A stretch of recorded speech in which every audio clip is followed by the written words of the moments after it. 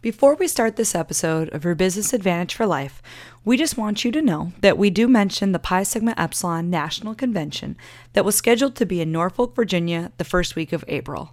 Unfortunately, due to the coronavirus pandemic, we had to cancel the event. While this episode refers to the event, we still wanted to share it because of all the value our guest delivers.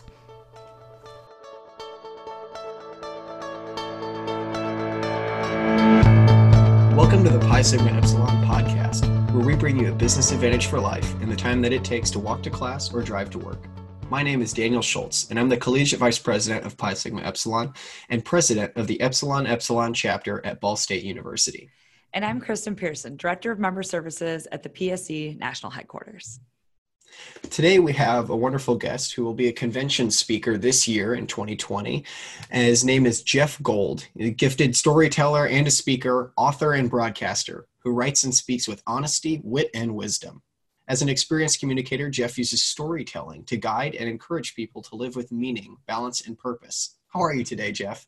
I am excellent. Thank you for asking. And you're doing well? Yes, we're doing wonderful. Good. So this is a broad introduction to your background, Jeff. Could you tell us a little bit more about what you draw your inspiration from for your content? Right. So I love learning from people. And I would say right now, the most learning I'm getting from is the last days of their life, right? So like, I don't know how I got into this. It's kind of a long story, but I've done over 500 funerals for people as a celebrant. And what's really interesting, Daniel, is that after somebody dies, you're in a room and you hear the truth.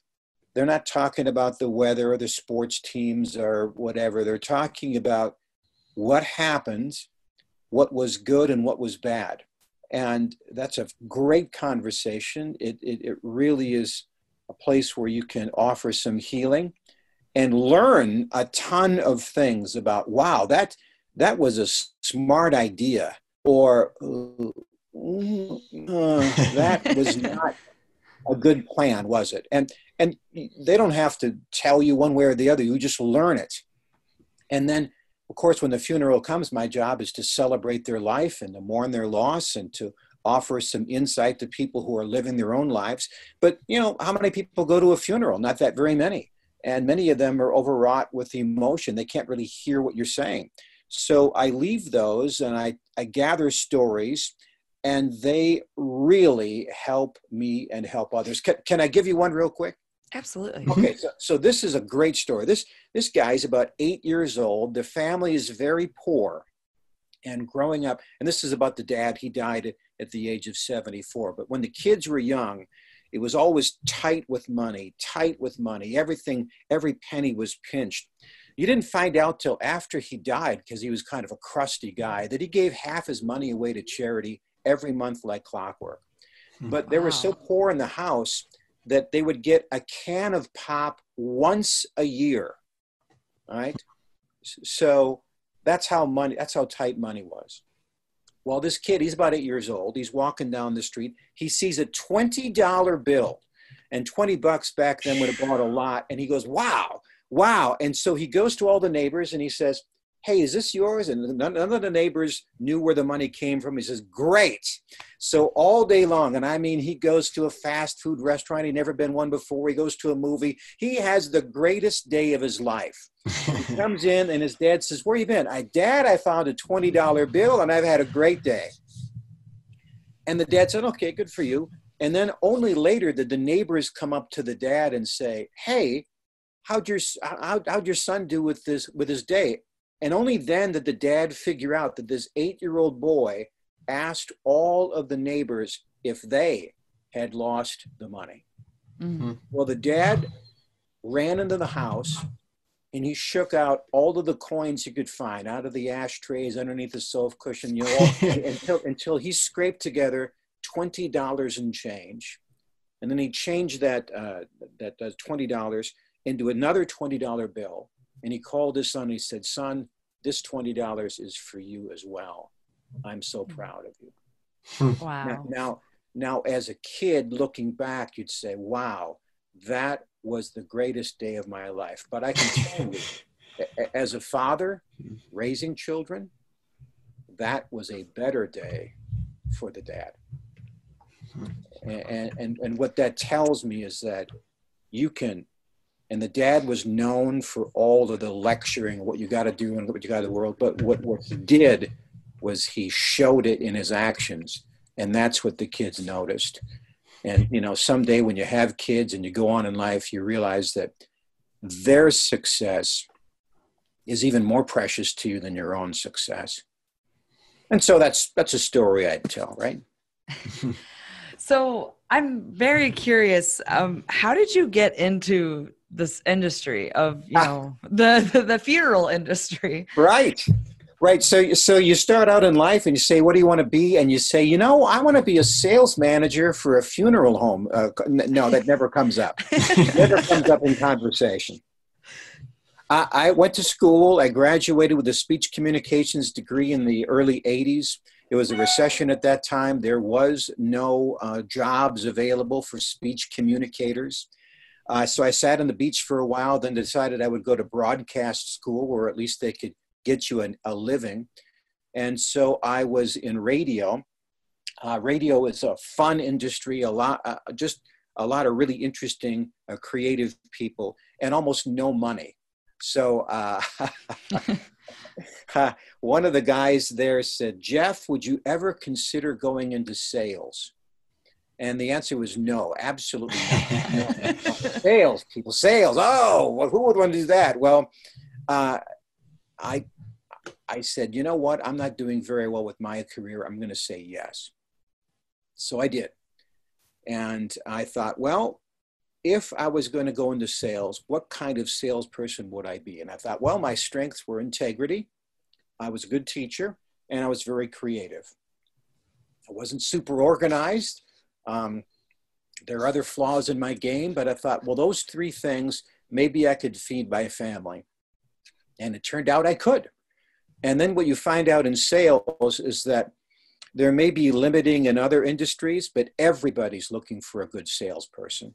And the highest compliment you can get, and one of the great clues that you're knowing you're doing well in sales, is when people start trying to hire you away or offering you jobs. Now, you don't have to say yes, but you do have to say, thank you. That is the highest of compliments and honors. Thank you for that. Well, one of my clients, advertising, was a funeral home. And he said, Jeff, would you ever consider being a sales manager on pre-planned funerals at our funeral home? And the answer, of course, is no.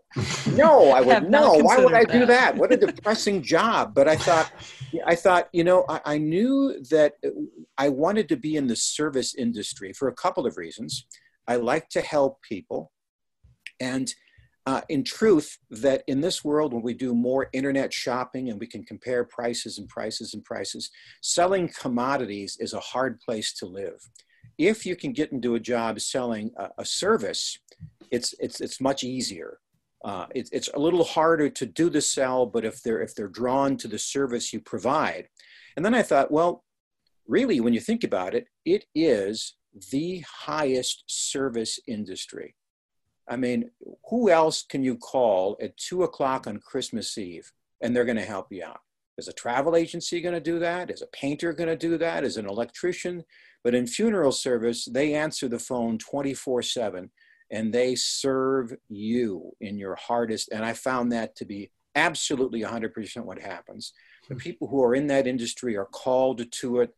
The hours are long. The pay is not that good. But the chance to help people is really what drives them to that. So I thought, yeah, I'd try it. And then when I did that, so here I am working, and somebody said, hey, this family, they don't have a priest or a pastor or a minister. You're a radio guy. Can you do the funeral? Now think about this. Think about this, Kristen. I mean, a radio person is in a room by themselves. They're not in front of a crowd, right? But I happen to be good at talking to groups of people. It's just something a gift I have. I used to be a Sunday school teacher for 20 years. I'm a good listener and I love stories. And I said, sure, I'll do that. I mean, I don't want to do it. It's my honor to do it. Mm-hmm. Do you hear the difference? Yeah. And so like 500 times, I don't really want to do it, but it's my honor to do it. And I've met some really fantastic people. I have seen horrible circumstances, murders and suicides and things like that. And still to be able to go in and help them, and to have them say to you, yeah, what you said, that was helpful for me. That's an honor to be included in that. That's a long answer to your question, but that's how it happened. That's how it happened. So I've done about 500, and then I decided that I'm 58 years old. I started doing the math. I started looking at all the funerals, and I realized that, some people don't make it to 58. And what would be the ultimate job for me? And I realized that the ultimate job for me would be to do more of that, do more of helping people in the transitions of their life. Young people transitioning into the workforce, young couples transitioning into marriage, young couples transitioning into family, people transitioning into retirement, and people transitioning through grief. Those are hard turns in the course. And I tell stories to help people with those transitions. And when I do it, it is the best feeling. And I know it was what I was made to do. And so I took a 95% pay cut. And Kristen, Daniel, what do you think? If you take a 95% pay cut, but you love it so much you could do it for the rest of your life, do you think it would always be a 95% pay cut? No, it's funny how the money shows up. When you're excellent at it and you love to do it and it's for helping other people, the growth is spectacular to watch. Now, I'm not a millionaire. I don't want to be a millionaire, but I am supremely happy. So I appreciate you sharing that and sharing your story and a bit about how you got into the funeral industry and started storytelling somewhat. You've been featured many times, or not many, but multiple times as a TED Talk speaker. And with a combined over 70,000 YouTube views of your talks, going back to the beginning, how exactly did you transition that into public speaking? Was it just wanting to share those stories, or was there something particular that sparked that? Well, TED Talks are fascinating. The concept is that can we, in 18 minutes, pick somebody's brain and learn a piece of wisdom? And somebody asked me, Jeff, would you be interested in doing one? And I said, yes, absolutely. And then I had to figure out what exactly that would be because I've learned a lot of different things. So I did speak at a college down in the southern part of our state in South Dakota. And after I did that, then somebody else said, hey, what about in Sioux Falls? And I did that. And I think one of the hard things, like I probably pick up 2 to 3 good stories a week. And I mean good stories that when I tell them to other people, kind of like the story I told you about the $20 bill, people go, huh? Because they're not just entertaining, they teach you things and maybe even change a course in your own life. So kind of one of the hard things for me, I mean, in the world of sales, we know that the more niched you are, the more success you can have. And this is true in everything. And I find my struggle is that I can teach to a lot of different things. And that's not an easy thing to sell, because if you can do a lot of things or many things, that's not specific enough. So I narrowed it down to transitions, because in essence, really that's where the learning is. What's going to happen in this next stage of my life? Super excited to talk to the students out in Norfolk, because they're about to go into the most exciting times of their life, and excitement and fear feel a lot alike. And I remember those days, and I did not know what I wanted to do when I graduated, and I was very frustrated. I had a girl I was serious about, and she was not serious about me. So I didn't know what I was going to do. I just had surgery. I was at the bottom, and I thought, what in the heck am I going to do? And then I heard a guy speak to me when I was a young man. And he didn't say it was going to be easy. In fact, he said it was going to be hard. And that was helpful for me, right? I mean, everybody puts a good face on. And the fraternity that I went into, as at the time, you'd put your rejection letters up on the wall for all the jobs that you didn't get. And then eventually everybody got jobs. And I was the only guy who didn't have a job. And I want to tell people that that's okay. You'll figure it out. It's going to be hard until you figure out what you're going to do, where you're going to live, who you're going to spend your life with. Those are hard, hard things, but you will figure them out. And if you use that as a starting place, your life can do nothing but accelerate forward into a future that is going to be astonishingly wonderful for you. I know it's been that way for me. And I know sometimes people give up on it and settle for a life of mediocrity. And I want to get in early and tell people, do not do that. It's hard, but you can do it. And let's be honest, if it was easy, it would be boring, right? Yeah. Right. When's the last time you played tic-tac-toe? Boring. It's easy. but the game of life is fascinatingly complex. It's so hard. It's so intriguing. But what else would you do? It's the greatest game, the greatest game. Yeah. I'm so excited that our students are going to be able to have this experience, to hear from you. You're kicking off our national convention. And if anyone is interested, Jeff's TED Talks are called The Power of Dreams and Memories and How I Learned to Live by Officiating 500 Funerals.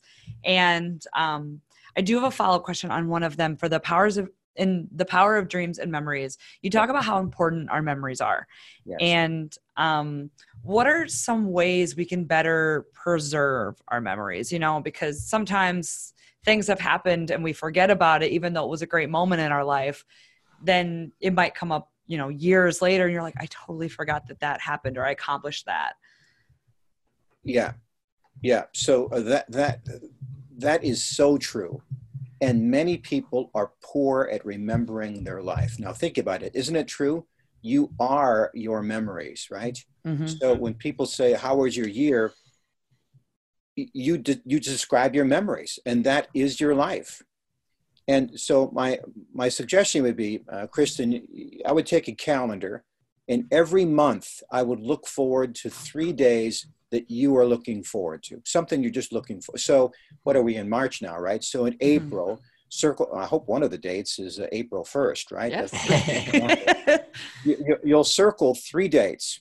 And when you open up your calendar, you look forward into the next month and say, wow, what's that going to be like? And you just try to picture some friends you'll meet, or maybe you'll meet the new friend for the best time, or the weather. And then when you anticipate that, you will find that when the clock will slow down, because like Christmas and holidays, the more we're looking forward to something, the slower time goes. And that's a good thing. Right. And then when the day happens, just notice and be in that day and write down 2 or 3 things that you like. And then when you look back, you will look back at those months and say, this is what's happening. So March, you'll look back at your January and your February 3 things and your March 3 things. You'll look forward ahead and just keep visiting that through the year. Mm-hmm. And then my suggestion is, at the end of that year, take your 25 best pictures that you took that year. Because you know what it is now, we have like thousands of pictures in the phone. We have so many that we don't look at any of them. Right. Mm-hmm. Well, I'm going to make you go through the process around Christmas time. You're going to pick the 25 best pictures that describe that year for you. You're going to print them out or save them someplace. I would suggest printing them out so you can see them. Put them in a folder. That folder is going to say 2020. Mm-hmm. And then you're going to look back at 2020, all the years of your life. It's too hard to remember 30 days, but you can look forward to and remember 3 days and 3 events. And this is why everybody remembers Christmas or birthdays, because those are the only 2 days they bother anticipating, taking pictures in, and remembering.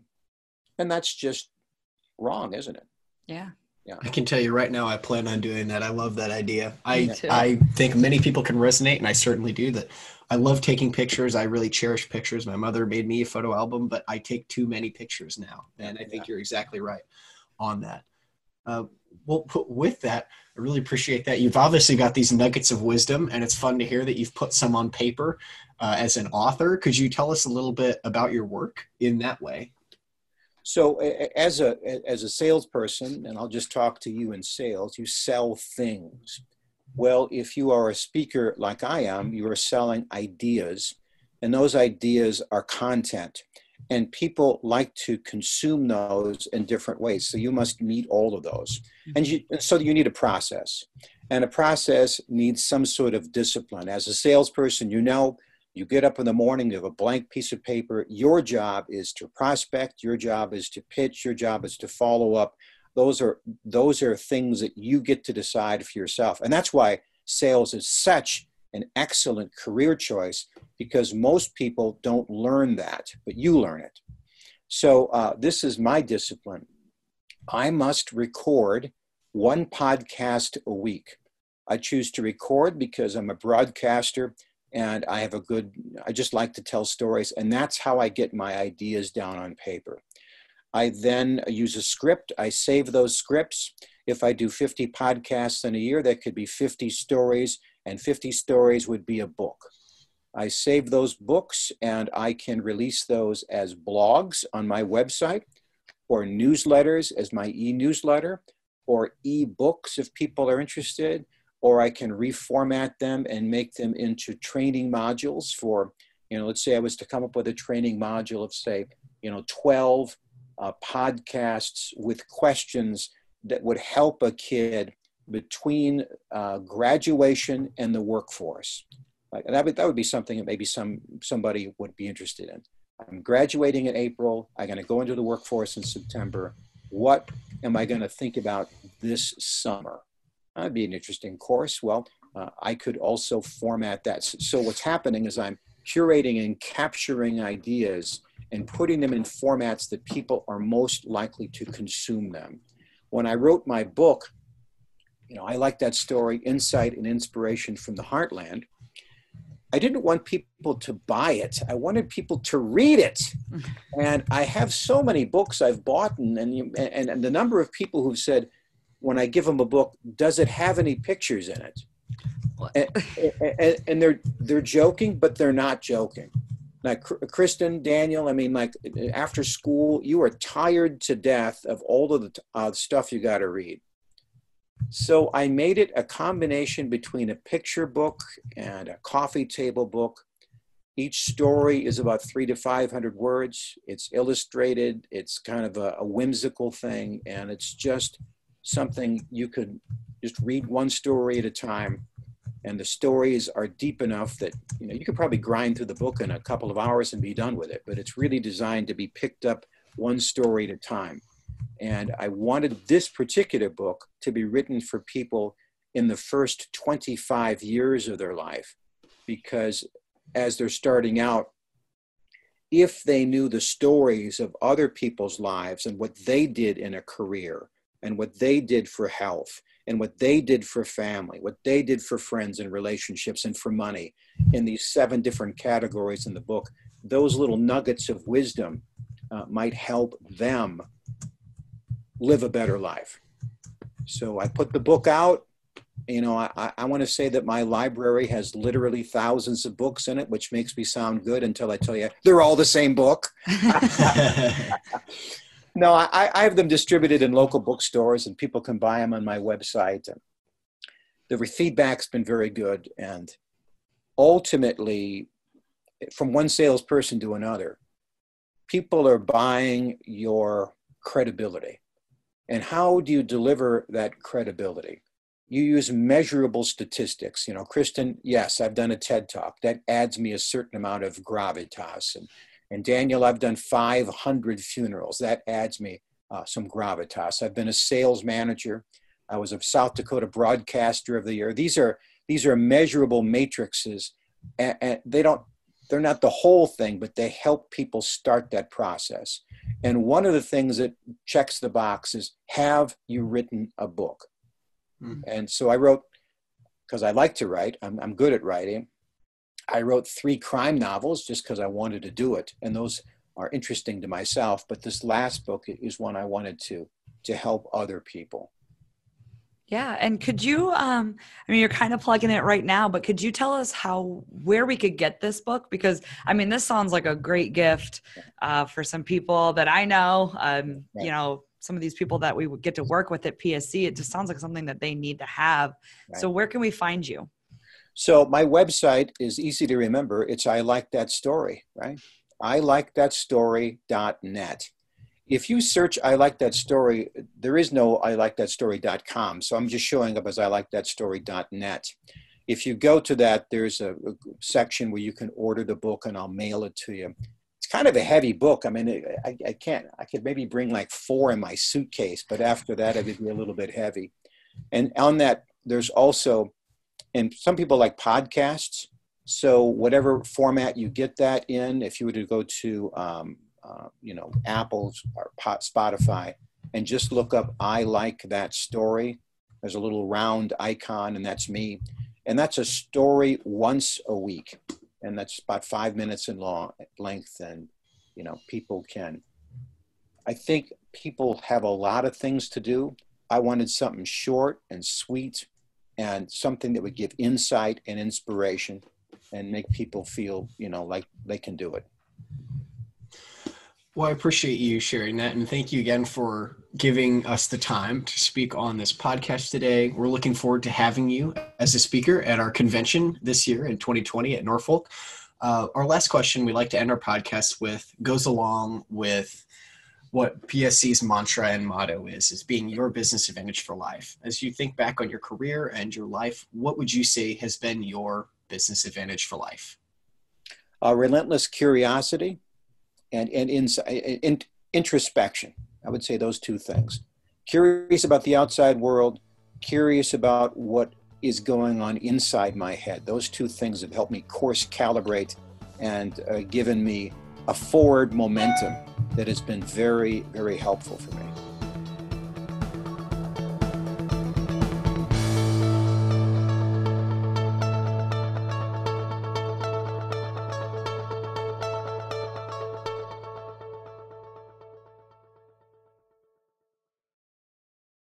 This podcast is a part of the C-Suite Radio Network.